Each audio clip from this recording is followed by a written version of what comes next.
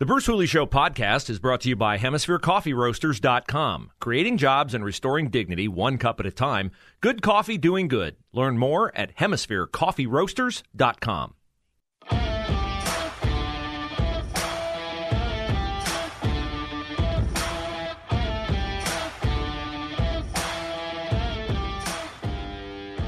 All right, I apologize. I screwed up. This was not Jack's screw up. This was mine. I booked Jack last night for 12:05 today. And I don't know why I had it in my head that it was 11:33. So we'll get to Jack Windsor on Ivermectin at 11:33. Some things you need to know about Ivermectin. I think the reason why the drug companies don't want to use Ivermectin is because they can't make any money off of it. I really do. I really think that's the reason. Because what you've heard about it is that, it's an animal drug. It's a horse drug. Yeah, well, ivermectin has been around since, like, the 1980s. It's treated millions of people across the globe. Merck, big drug company, M-E-R-C-K, Merck had the patent on it for a long time. Now, a drug is, like, patented to a company for a certain amount of time. And then it's like basically open season on that drug. You can copy it and have generics, right? Let's just mention the drug that everybody knows about, that everybody now can get prescribed by anybody just with a phone call. And that drug, of course, is the little blue pill, right? The little blue pill. So, for male ED issues, it was an absolute amazing multi-million-dollar innovation when Viagra first came out. Now it's just out there everywhere. Well, that's ivermectin. That's penicillin. That's like any drug. After a while, it ceases to be the exclusive property of any company. So where's their money to be made? Well, there's money to be made off new drugs, right? New drugs. Dr. Jay Bhattacharya is a gentleman whose name I have mentioned to you before. He was part of that original 4-person group that got sideways with the CDC because they were basically saying that, you should do things differently than you're doing it. He's with Stanford Medical School. He's not a quack. He's not with Pete's Medical School from, Rushsylvania, Ohio. No. He's with Stanford. Here's Jay Bhattacharya's quote. Ivermectin is used around the world for different reasons. It's a great drug for its intended purpose, and there's lots of strong evidence for those purposes. He says what we really need is an independent analysis of ivermectin as it regards the treatment of COVID-19 patients. He says we should have, by now, a high-quality study for ivermectin. But instead, what we have is that it's almost taboo to talk about these drugs or evaluate them at all. Did you know that the U.S. government gives ivermectin to all refugees who enter the country from Latin America, the Caribbean, Asia, the Middle East, and Africa? It has been administering ivermectin, among other drugs, in a certain treatment protocol since February 6th of 2019. Yes, it is a drug that gets rid of parasites, but that can be useful for Zika, influenza, Lyme disease, Ebola. So we'll talk to Jack Windsor about what the Ohio Press Network found out about ivermectin at 12:05 and what else he's doing at the Ohio Press Network. As you know, there is a mask mandate in the city of Columbus, indoor spaces in the city of Columbus, and you can be fined, but I dug this little nugget out of a story on NBC4i about people who are upset because video from an Eric Church concert. Eric Church is a country music artist. He's kind of an outlaw country guy. Imagine that. People going to an outlaw country music concert at Nationwide Arena were not wearing masks. Yes, I know. Shocker. NBC4i writes this story about video and reports of very, very sparse mask wearing at this concert. People like to sing along at concerts. I do not find it pleasant to wear a mask while I'm singing. In fact, I rebelled against wearing a mask in church. It felt like the height of hypocrisy to sing about how much I trust in God while I was wearing a mask. Where's my trust, really? Is it in the mask or not? So I used to take the mask off when I sang. Don't worry, we had social distancing. The pew in front was empty. So in this story on NBC4i, they talked to Columbus Public Health about this egregious violation of Mayor Andrew Ginther's indoor mask mandate, which he oppressively applied on September the 14th with the approval of the stooges on city council. Columbus Public Health says they have received more than 150 complaints since that time, although no complaints from Nationwide Arena. Now, this was the first concert Saturday night at Nationwide. This is the first concert at Nationwide in 600 days, almost a year, 2 years rather. And nobody complained. So let's assume that Eric Church, big country music star that he is, I don't know, what's the attendance for a sold-out concert at Nationwide Arena, Eric? Aaron, would it be 14,000? I'd put it about that. 14,000 because they eat up some of the space. You can't sit right behind the stage. But I'm going to say 14,000. So the 14,000 people at Nationwide Arena, very few of them are wearing masks. Eric Church is seen shaking hands, signing autographs. Very few masks in the arena. How many, you figure poor Makisha Roberts would be deluged with pink slips while you were out, people calling to complain. No, she got 0 complaints from the people at Nationwide Arena. So why are you folks watching the video of that upset? What, now you're not safe? Let me get this straight. You're not safe because you're vaccinated, but people around you aren't vaccinated. That makes you feel like you're not safe. Although you claim you'd feel safe if they were vaccinated with the thing you've already had that you don't think makes you safe, even though you have it and they don't. But once they get it, then they'll have what you have, which you don't feel safe with, but now you'll feel safe because they have what you have but don't feel safe with it. Did you all follow that? It made sense to me. Now you don't feel safe if you're calling in to complain about this to NBC4, show them the video, look, nobody's wearing a mask. Now you don't feel safe about it if you're home miles from Nationwide Arena. There's a concert going on. There are people there who don't wear masks, none of whom call Columbus Public Health to complain about it, but you feel the need to call and complain about it and bring NBC4i's attention to it. I'm just trying to understand the mentality. What else must you be afraid of if people going to a concert at Nationwide Arena with the doors shut and you sequestered at home, theoretically out of droplet range? What else must you be afraid of if you're afraid of that? Wow, you must lead a terrified existence. Okay, so how many people have been fined for violating the mask mandate? Says in this, nobody. Which, I mean, good for you, Andrew Ginther. Like, everybody's following your rules. I guess if you don't fine everybody, you can say, see, they're all obeying me. Wonderful. I'm not going to tell you what number to call to report a complaint. It's in here, but I'm not going to report. I'm not going to tell you because you shouldn't be calling. Oh, I'm sorry. I'm wrong. Sorry, Mayor Ginther.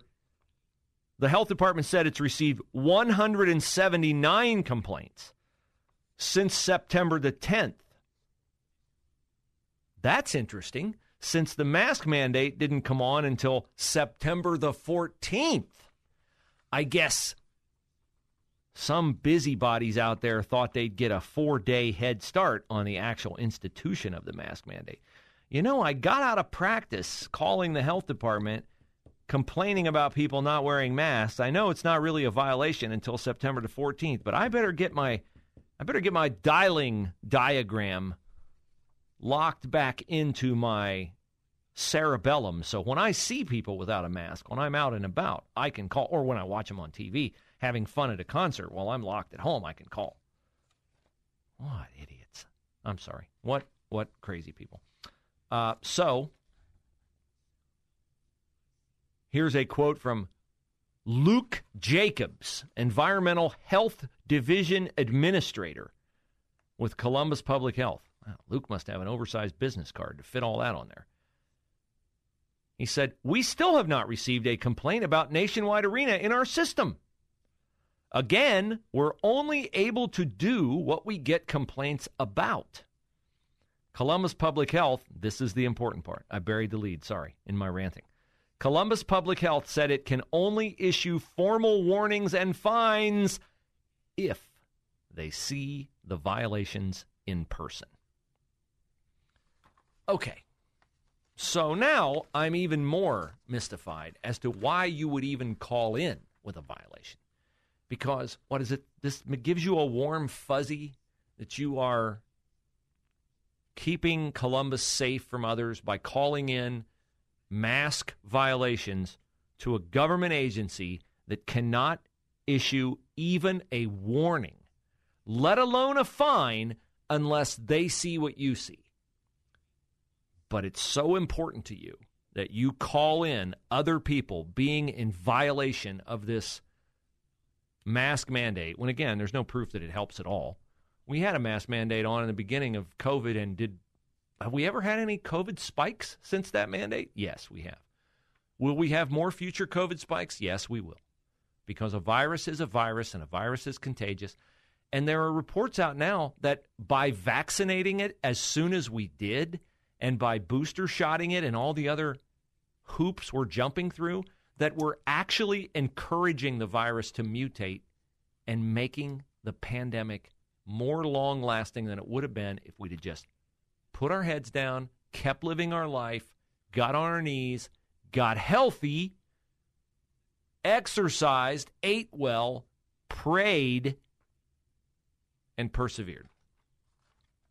So, call in your complaints. They can't find anybody. They can't even warn anybody. If it makes you feel better, I guess you can go ahead and do it.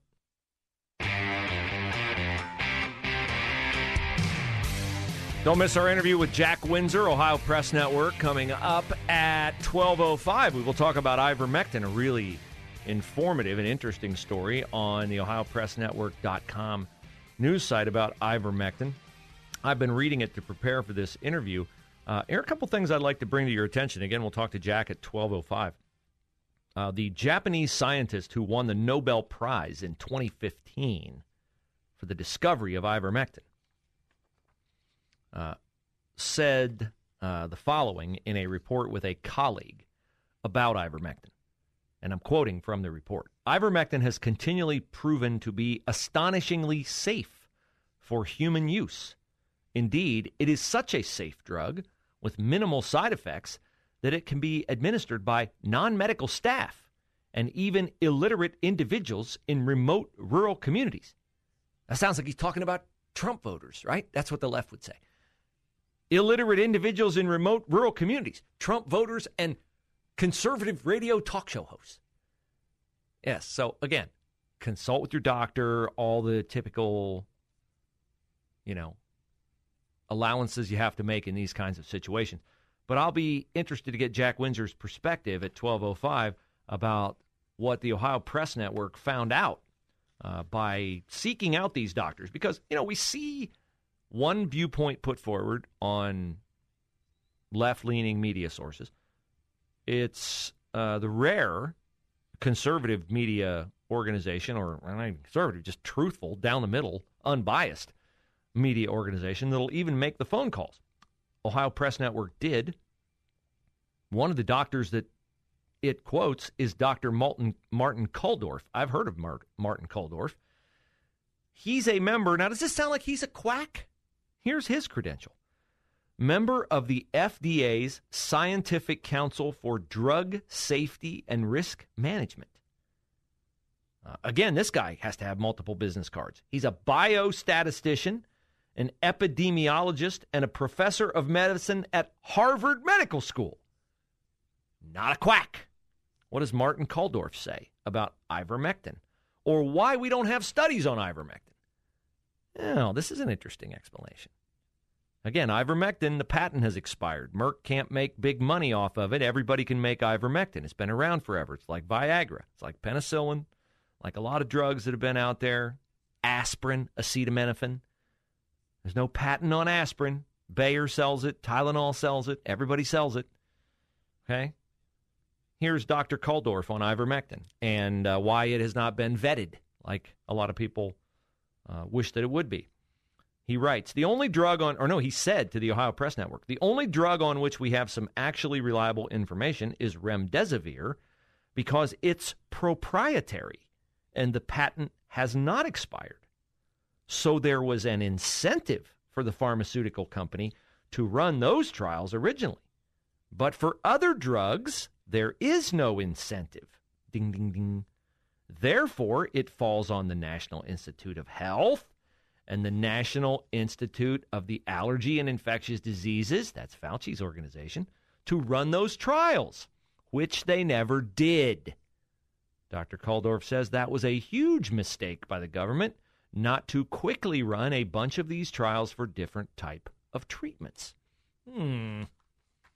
So again, Jack Windsor, 1205 on ivermectin, and we'll sneak in a few on what's going on in state government. One of the things that is going on in state government is your necessity to get tickets to the Ohio Leadership Forum, an evening with the candidates for the U.S. Senate, moderated by Hugh Hewitt, sponsored by the Center for Christian Virtue and 98.9 The Answer. It's October the 24th, a Sunday night at Genoa in Westerville. We got room for a lot of you. So get your tickets now at 989theanswer.com. Who will be there? Well, the announced candidates on the Republican side are J.D. Vance, the author, Bernie Moreno, former Cleveland auto executive, now tech executive and native of Columbia but American citizen, Jane Timken, former head of the Ohio Republican Party, Josh Mandel, former state treasurer, and Mike Gibbons, and I apologize, I don't know Mike's past political history, and Matt Dolan, State Senator Matt Dolan. Now, we talked about Matt Dolan getting in the race yesterday. He thinks his lane is the Rob Portman lane. All the others are trying to demonstrate their conservative bona fides. A couple of them, would walk over broken glass on fire to get Donald Trump's endorsement. Dolan does not want, and it's a good thing he does not want, because he will not get Trump's endorsement. What is the opposite of endorse? Lampoon? Hugh Hewitt says will not endorse a candidate in the Senate primary, but Trump will lampoon, and he has lampooned Matt Dolan, which does not surprise me because, again, Matt Dolan, he's not a conservative's conservative. He's a leftist conservative. Trump's comment yesterday, once he heard Matt Dolan was getting in the race. Matt Dolan is, depending on what site you cite, will be branded as either an owner of the Cleveland Indians or the son of the owner of the Cleveland Indians. His family owns the Cleveland Indians. Trump said of Matt Dolan, anybody that changes the name of the once storied Cleveland Indians to the Cleveland Guardians should not be running for the United States Senate representing the great people of Ohio. He says, despite this, a man named Matt Dolan, the son of the owner of the team, said he is against cancel culture. Do those things really work together? In any event, I know of at least one person in the race who I won't be endorsing. The Republican Party has too many rhinos, which is, of course, a reference to Republicans in name only. So Dolan is not Trump's preferred candidate in this race. But he says, this is Dolan's quote, after meeting with Republicans, conservative activists, and community leaders across Ohio in recent weeks, it's clear that the focus of the race for U.S. Senate has yet to be about our people, our interests, and our beloved state. This changes today with the announcement of my candidacy for the U.S. Senate. Okay. So we shall see how well Matt Dolan does in the primary, and he will be among the candidates who will be on stage. Hugh Hewitt will question them one by one, and then at the end they'll all reconvene on stage. And I'm sure it'll be a civil conversation. There will be no Cake thrown. There may be accusations thrown, but no cake. No drinks. And Hugh and Aaron Baer of Center for Christian Virtue will question them about issues that are important to you. We'll see who comes out of that one without any smoke on their clothes. But get your tickets at 989theanswer.com.